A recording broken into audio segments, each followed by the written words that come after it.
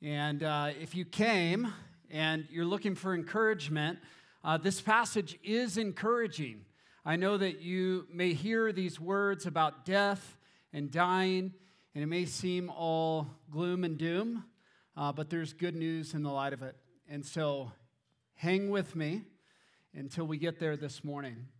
A few weeks ago, I met with my doctor, and my doctor did some lab work, and he called me a few days later and said, hey, let's touch base, let's talk about this, and everything was good for the first 45 minutes. We sat there, we talked about the lab work, everything was looking great, and then, hey, I just want you to know, though, this one marker here in lipoprotein A is extremely elevated. And there's not a lot of knowledge about lipoprotein A. In fact, like only in the last 5 or 6 years have a lot of doctors began to study it. But your chances of cardiovascular risk are highly elevated. And not only that, it's hereditary lipoprotein A, and there's nothing you can do about it. And I hope you have a great day. And that was the conversation. And I was like, wow, this is... He's like, you know, we should look up some information. We should check some things. And so I'm going, okay. He just told me that I'm at high chance. So later on that afternoon, had a friend over working out with me. And we're working out in the garage. And I was like, hey, so I found out I'm dying today. And I don't mean to minimize that. But in some ways, I was very honest. And I just said, hey, I found out I'm dying today. And he so graciously said, aren't we all dying? And then I talked to my other friend a few days later, and I said, yeah, I found out I got this weird hereditary thing going on with my heart, and chances of cardiovascular risk are highly elevated, and I found out I'm dying. And he goes, yeah, so am I. And I'm like, man, those are terrible friends, right? Those are my friends. And so they come, and the truth is it's exactly true. We are all dying. Now, let me give you the end of that story, okay? Because I had further lab work. It's still there, and I have no control over it. I have no control to be able to minimize it, to change it in some sense. But we're finding out, are there other factors involved? We did do a follow-up and check, and like what this does is this creates calcium on the arteries of your heart, and there was none, and so that's good news. So today, I'm probably not going to die of a cardiovascular event, but it's possible. What Dr. Solomon here is going to tell us, because Solomon's going to be a doctor in this passage, and he's basically saying, we're all dying. We're all dying. The question is, who is living? Who is living? I love it this morning because we gathered in this back over here in the corner, and we prayed this morning. And I think it was Chris Jones who said, I've just been 3 times this week, the Lord was just telling me, like, we need to worship. We need to really worship. And I love that in light of today's passage, because this passage, I know we've talked about, like, enjoying life and having fun, and that's been something that he's touched on, Solomon has touched on throughout this series, but this is where he very urgently tells us, guys, you got to live. You got to live. And the only way you can really live is if you face death. If you look death in the eyes and go, I'm not afraid. Why? Because death was arrested. God's given us the ability to look death in the face and go, I can have no fear. Who is living? Who is living? You're dying, but you're not dead. So what are you going to do with the life that you have left? One of my good friends, his name's Wade Morris, and Wade passed away this last year. 51 years old, active marathon runner, and had a blood clot due from COVID, and he passed away this last year. Wade was a traveling evangelist, and so Wade traveled all over. 150 times a year he was on the road, leading youth events and seeing thousands and thousands and thousands of students give their life to Jesus. And Wade, when I was a student pastor, Wade got to do a lot of events with us in our student ministry.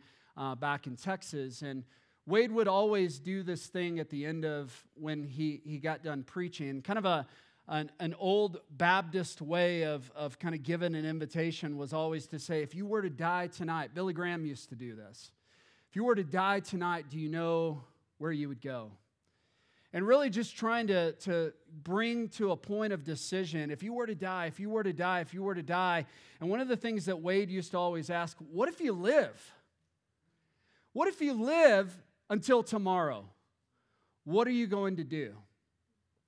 And that's what Solomon addresses here. Solomon doesn't hold back any of the truth and the reality of life. He really just kind of aims right in and hits the target and says, here's what's true about all of mankind. Let's read this together. Chapter 9, verse 1 through 3. It says this. But all this I laid to heart. And so again, we've talked about, he's reflecting here. But all this I laid to heart, examining it all, how the righteous and the wise and their deeds are in the hand of God. Now, that line right there is meant to bring comfort. The fact that we're in the hands of God, the righteous and the wise, that's good news out of the gate. Because that tells us that there's nothing that can happen to us that hasn't gone through God. That's great news.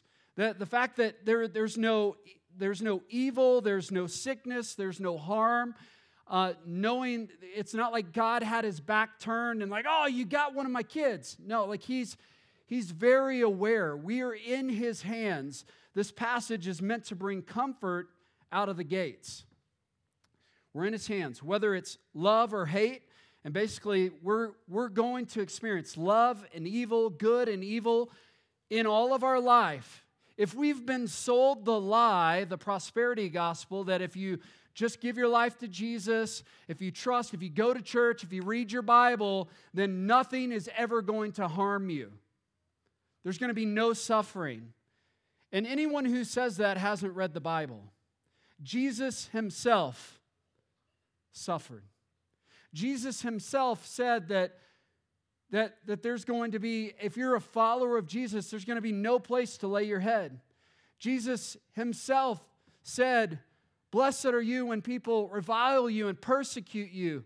There's going to be suffering, both good and evil. We're going to experience both.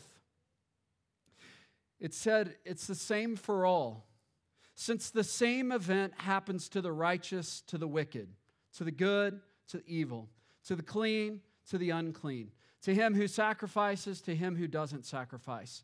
As the good one is, so is the sinner.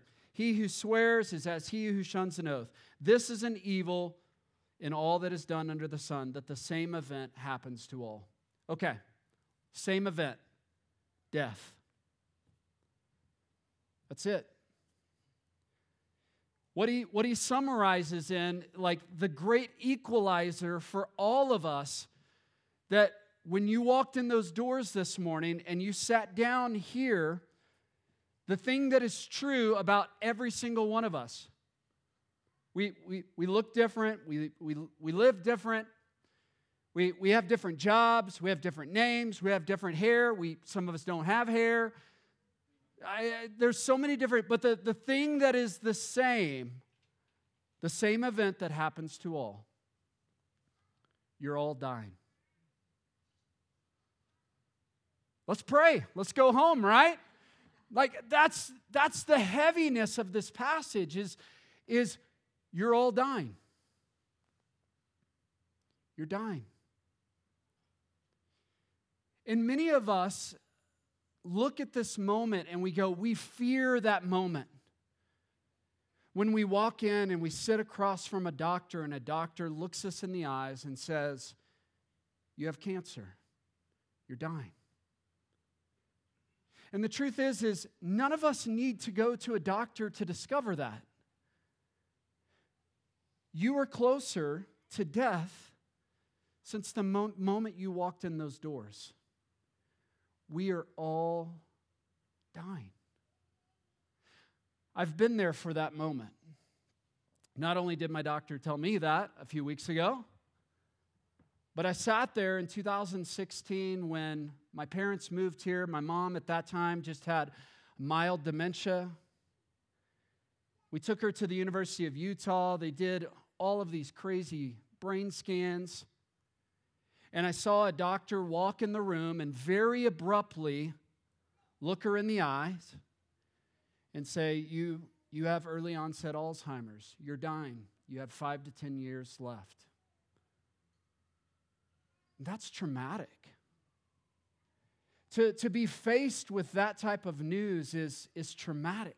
To be experiencing that sense of finality, that sense of going, there's no way to avoid it. There's no way to run from it. There's nowhere to hide. There's nowhere to go. Like, what do I do with this news? But to weep, but to cry, to experience loss. And all of those are real emotions. And many of us who have experienced that moment, maybe with loved ones, or maybe even with yourself, it's scary, it's traumatic. We're all dying. Why do we die? It tells us in the next passage, still in verse 3. It says, "The hearts of the children of man are full of evil, and madness is in their hearts while they live, and after that they go to the dead." The reason you and I die is because through sin brings about death. In Romans chapter 5, verse 12, it's a picture of Adam. It says, "Therefore, just as sin came into the world through one man," Adam, originally Adam, "and death came through sin, and so death spread to all men because all men sinned." And we're like, well, who chose Adam to be our representative? Right? Death enters through this one man named Adam, and because Adam sinned, like death and sin spread throughout all the world. And I'm like, I want a different representative. I want someone else. And what's great about that text is if you keep reading in Romans 5, it says, just as death came through one man, life came through one man, Jesus. And the reason why we all are infected with this sin and this evilness in our hearts is because you chose Adam as your representative when you chose sin. We pledged our allegiance to Adam when we chose to sin. We said we're going to follow our father Adam. And that's why we need Jesus. That's the reason we die. But it goes on, it says, but in verse 4, "But he who is joined with all the living has hope." And I love this idea in verse 4 and verse 5. It compares the idea of hope to someone who ends up dying, and the dead know nothing and they have no more reward. There's nothing else to look forward to. The idea of having hope is that there's something to look forward to. Let me ask you, what do you have to look forward to? A person without hope is someone who doesn't have anything to look forward to. We're to have something to look forward to. We're to have something that we're looking out in the horizon. There's something on the horizon that we say is glorious. It's worthy of praise. It's worthy of worship. There's some reason to give God praise for His goodness. There's something on the horizon.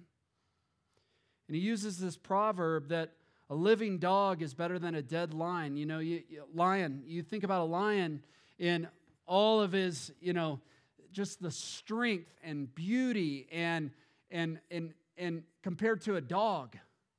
And it's like, but even a dog that's alive is better than a dead lion. And it's this sense of hope. While you're alive, you have this sense of hope. For the living know that they will die, but the dead know nothing, and they have no more reward, for the memory of them is forgotten. Their love and their hate and their envy has already perished, and forever they have no more shall share in all that is done under the sun.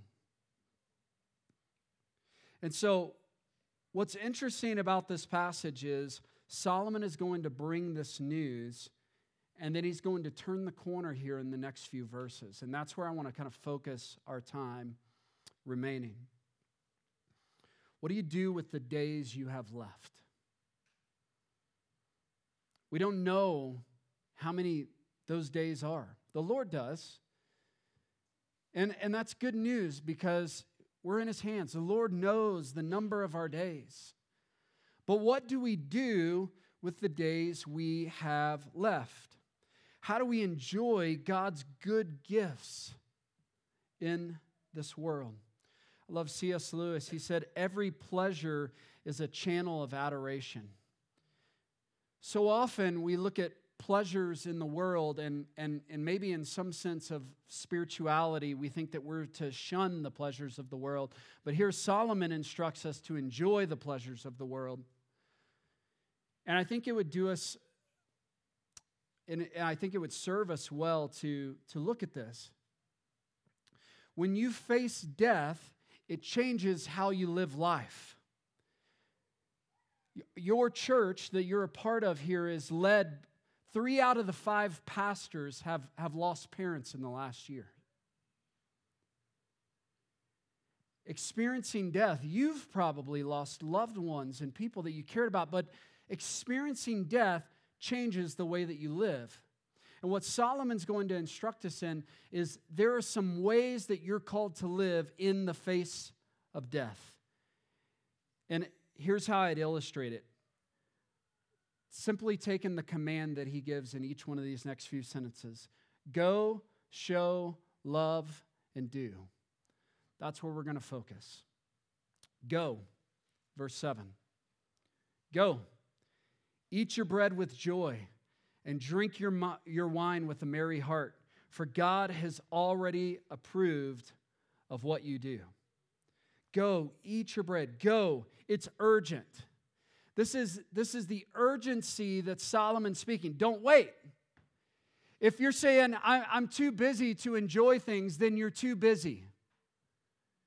There's a sense in which we have no idea the days we have left. We are all dying. And so we are to stop and pause. And I love where this quote from C.S. Lewis came, that every pleasure in the world is a channel of adoration. He talks about the simple things of like bread and butter. Come on, right?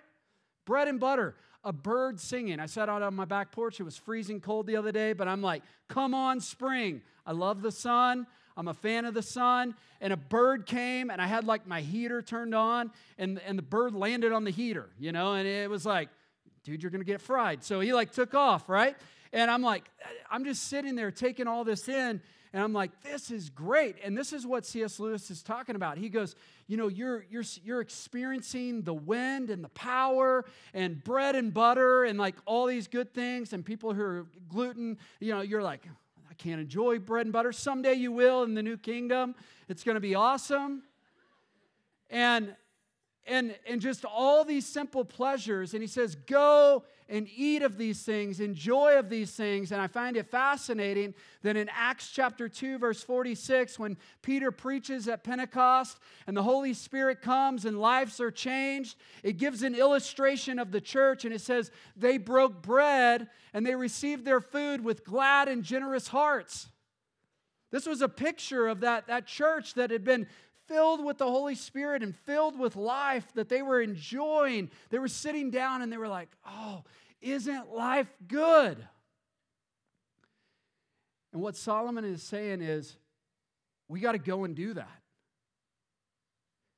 We need to go. We need to prioritize this. We need to bring these celebratory moments. And I was sharing this. Amber always gets to hear the sermon before the sermon. And so I'm sharing this, and I'm definitely one who would love to focus on the highlights and avoid any like sense of sadness or lament or sorrow. And she's like, yeah, but there's suffering in the world, and like we need to think about that. I'm going, yeah, but how do you live in light of the suffering? And I feel like Solomon addresses that. There is real suffering. There is real loss. Death is coming. But if all we do is sit and dwell on the loss and all we sit and do is just live and feel in this place of sorrow, then we are not experiencing the life that God has called us to live. He said, come and experience joy, fullness of life. And someone needs to tell us it's okay to experience that. In the midst of suffering, in the midst of pain, God has given you the ability to experience joy in the midst of it. You have to choose it. And so this is an appropriate response. We're to celebrate over the simple things. I told you earlier this year, our family went to Hawaii. It was like one of our first vacations, like as a family all together. Like it was awesome. We planned it in like 2 weeks, and it was like, hey, last minute, let's go. I just want to celebrate what the Lord has done in this last year. And God has done so many things. And for us to go and really spend a week together and celebrate and just like, this is what God's calling us into. It's not to say that everybody needs to go take a trip to Hawaii, but I'm going, you need to put on your calendar, celebrate. How do you celebrate? How do you look back and remember how God has been so faithful? How do you show gratitude in anything? If I worship Hawaii or if I worship vacation, it's going to be misplaced.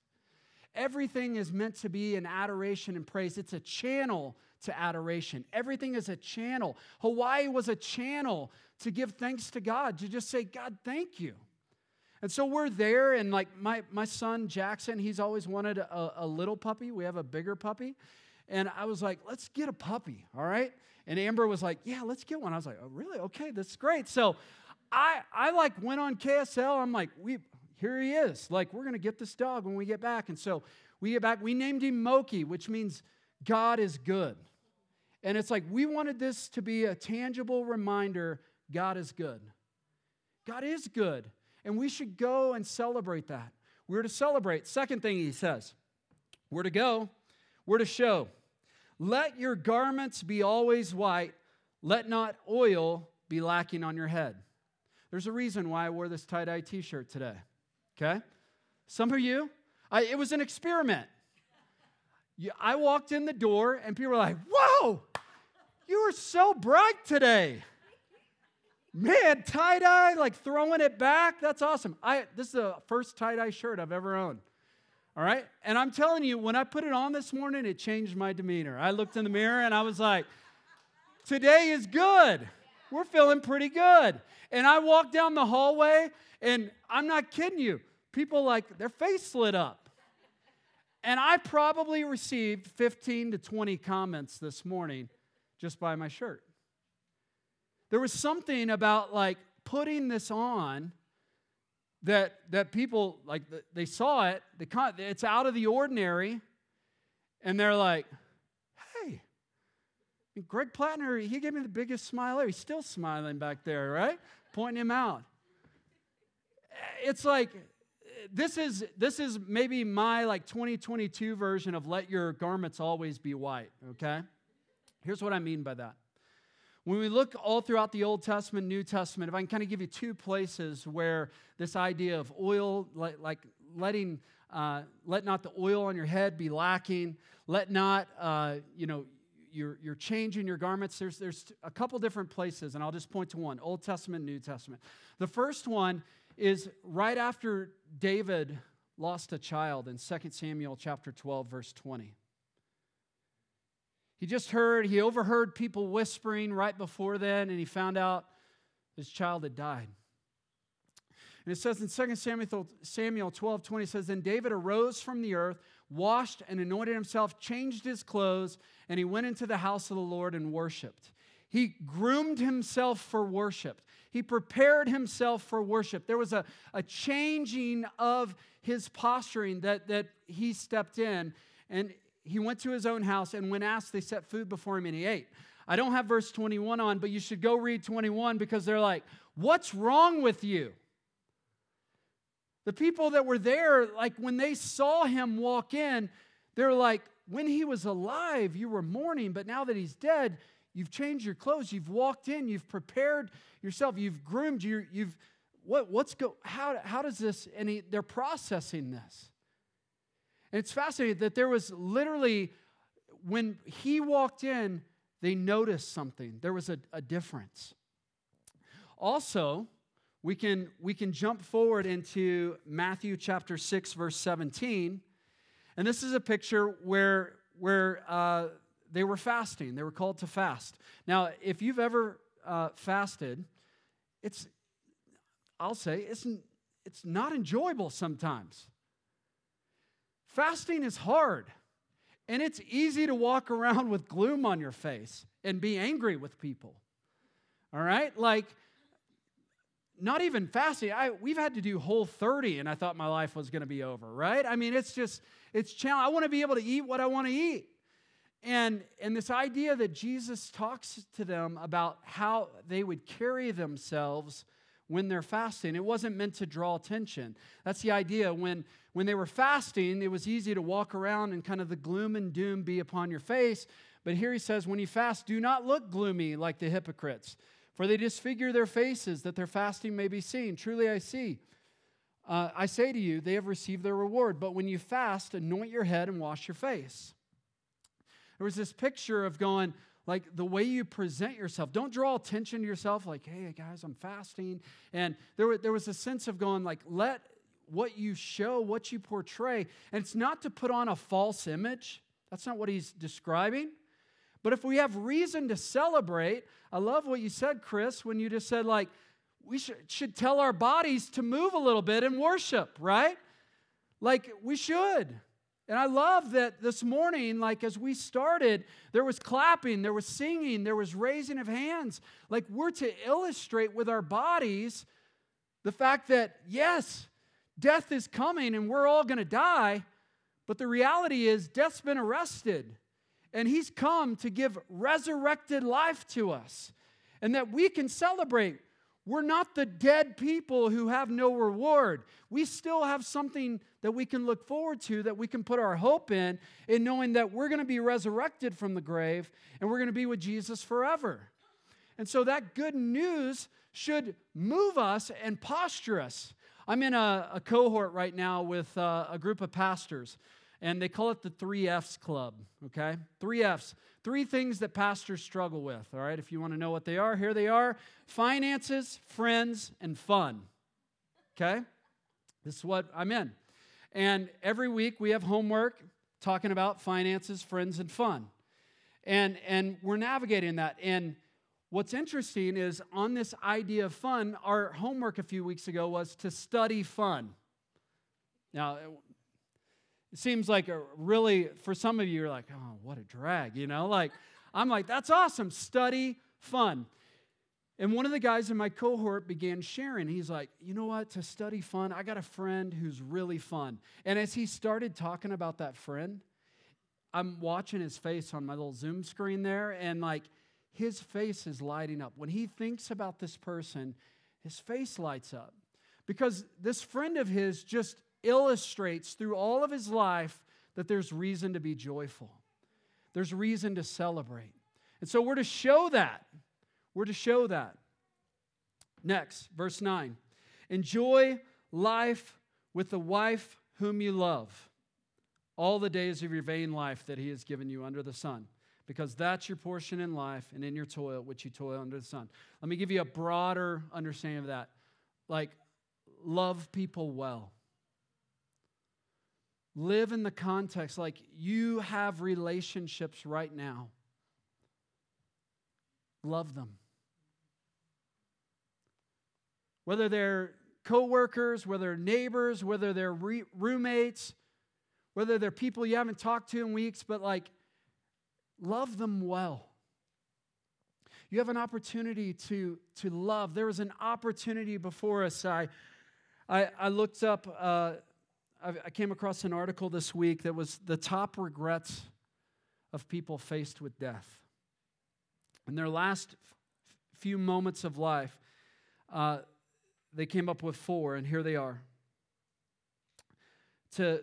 I wish I would have had more courage to be true to myself, not what others expect of me. I wish I hadn't worked so hard and given more of my life to the people I love. I wish I would have given more to relationships and friendships. I wish I would have had more fun. And I'm going, these are lessons learned for us as we are people who are also dying? How will we love the people that are near to us? How will we love the relationship? I'm convinced more than ever that my family, my kids, my friends, even just the last few months as I've studied Ecclesiastes, it has pressed me in. How do I love those people better? How do I press in and engage them even more? How do I ask more in-depth questions about how they're doing, what they're experiencing? How do I love them more? They may be gone.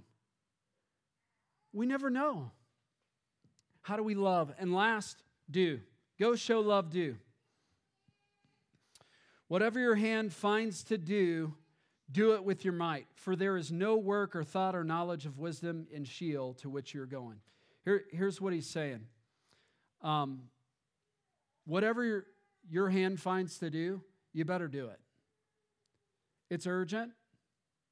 Today is the day of opportunity. Why? Because tomorrow's not promised. In John chapter 9, verse 4, Jesus is talking about this idea of work. He said, we must work the works of him who sent me while it is day. Night is coming when no one can work. There's coming a point in which we will no longer be able to do the things we're doing. I remember another pastor who used to come and speak to our student ministry. He wrote a book, One Thing You Can't Do in Heaven. And the one thing you can't do in heaven is evangelize. You can't bring people with you. At that point, it's over. And so it's like whatever your hand finds to do it with all your might. Today's the day of opportunity. Today's the day. If you have a chance to do something, do it now. Do it now. This is that idea of like we keep putting off the bucket list. And I think for some of you, maybe you're not thinking in terms of the bucket list right now. I mean, the median age of ecclesia is probably like 27. And we're like, death is so far away. And what Solomon is teaching us here is, if your hand is finding something, that we're to do it with all of our might. That there are things that we are to be urgent with. There are things that right now is the time and opportunity. Right now is the moment that we are to engage, press in. Don't wait. Don't put it off. There is coming a time where you can no longer do these things. So what will you do? He says, for there is no work or thought or knowledge or wisdom in Sheol to which you are going. Sheol is a description in the Bible, is basically the place of death. The place of death, where you are going. It's described in the Bible, dark, dusty, gloomy. There's like the gates of Sheol. And what Jesus does is Jesus goes in and breaks down the gates of Sheol. And in Psalm 86:13, it says that he delivered our soul from the depths of Sheol. That's what Jesus did. Jesus comes into the darkness of death and basically gives and resurrects life. And there's no longer darkness experienced there because Jesus Christ, the light of the world, has broken in. But he talks about this idea to which you are going. And my mind couldn't stop comprehending, and I couldn't fail to not ask this morning, where are you going? Where are you going? Death doesn't have to be the end. And a lot of times we fear death because we don't know what's beyond death. We fear death because we don't know that Jesus has offered us resurrected life. In John chapter 11, verse 25 through 26, Jesus is speaking to Martha and Mary over the death of Lazarus. And Jesus said to her, I'm the resurrection and the life. Whoever believes in me, though he die, yet shall he live, and everyone who lives and believes in me shall never die. Do you believe this? And I think the question is there for us this morning. Do you believe this? Do you believe that you can have resurrected life? Do you believe though you will die, you will not experience a second death, that you will live in Jesus? He asked us this question. Do you believe this? And I think my greatest hope for you this morning is to know where you're going. To know that you have a hope in a future. That when you see the future, whatever exists, whether it's good or whether it's evil, whether death is just around the corner, you can live with hope. So this morning, I want you to close your eyes. I want you to seek to not be distracted. I'm going to invite the worship team back up. And I want to just process a few things with you this morning. What do you need to celebrate this week? Where do you need to take the urgency of verse 7 where it says, go? That when you walk out of these doors today, that you would go, that you would celebrate the good pleasures of God. Where do you need to go this week and illustrate and show the goodness of God in your life and how He's been good to you? Who this week do you need to love? Who this week do you need to press in and ask for forgiveness? Who this week do you just want to care for and serve? And what is it this week that you need to go and do? That we would be urgent. Today is the day of opportunity. And then some of us this morning, I asked the same question that my friend Wade Morris would ask. Not what if you die, but what if you live? What if you live? What if you live another day? Would you give your life to Jesus? There is no greater decision you will ever make in your life but to surrender your life to Jesus. That He would be Lord over your life. That you would place your life in His hands. There's no safer place to be. It doesn't mean that it'll be void of suffering or void of pain, but to know that everything that you've experienced has processed through His hands. There's no safer place than to put your life in the hands of God and say, God, my life is your life. It's yours. I give you control. The Bible tells us that Jesus came, that Jesus lived a perfect life, that Jesus experienced a life without sin, that Jesus would go, He would be ridiculed, He would be mocked, He would be beaten beyond recognition, He would be placed upon a cross on public display. And there, hanging upon the cross, Jesus would look down upon those who persecute Him and say, Father, forgive them. Jesus' compassion upon those who were yelling out insults, mocking and ridiculing. Jesus offers you the very same compassion. That in the same way as Adam has sinned, you and I have sinned, we have put Jesus upon the cross, and Jesus offers us forgiveness. That because of our sin, we earn death, but we don't have to die. Jesus has given us the opportunity for resurrected life.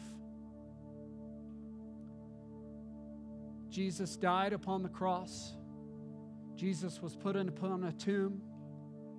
And here in a few weeks later, we're going to celebrate Easter, where Jesus rises from that tomb. Jesus appears before the disciples. Jesus appears before 500 people, 1 Corinthians chapter 15 tells us. And he shows the resurrected life, and he gives them that hope. And we see a church transformed. We see the fearful disciples transformed. And we see them go and proclaim the good news of Jesus everywhere they went. Their life was changed. They had hope. They had a future security.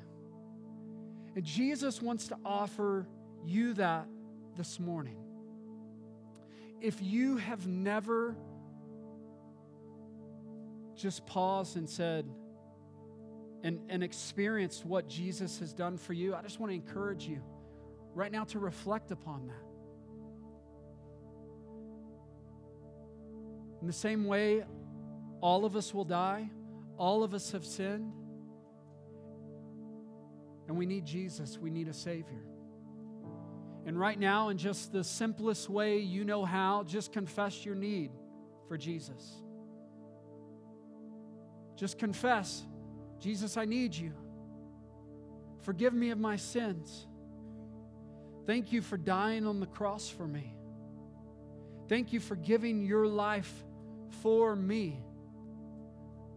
I give you my life. And I ask you to change me from the inside out.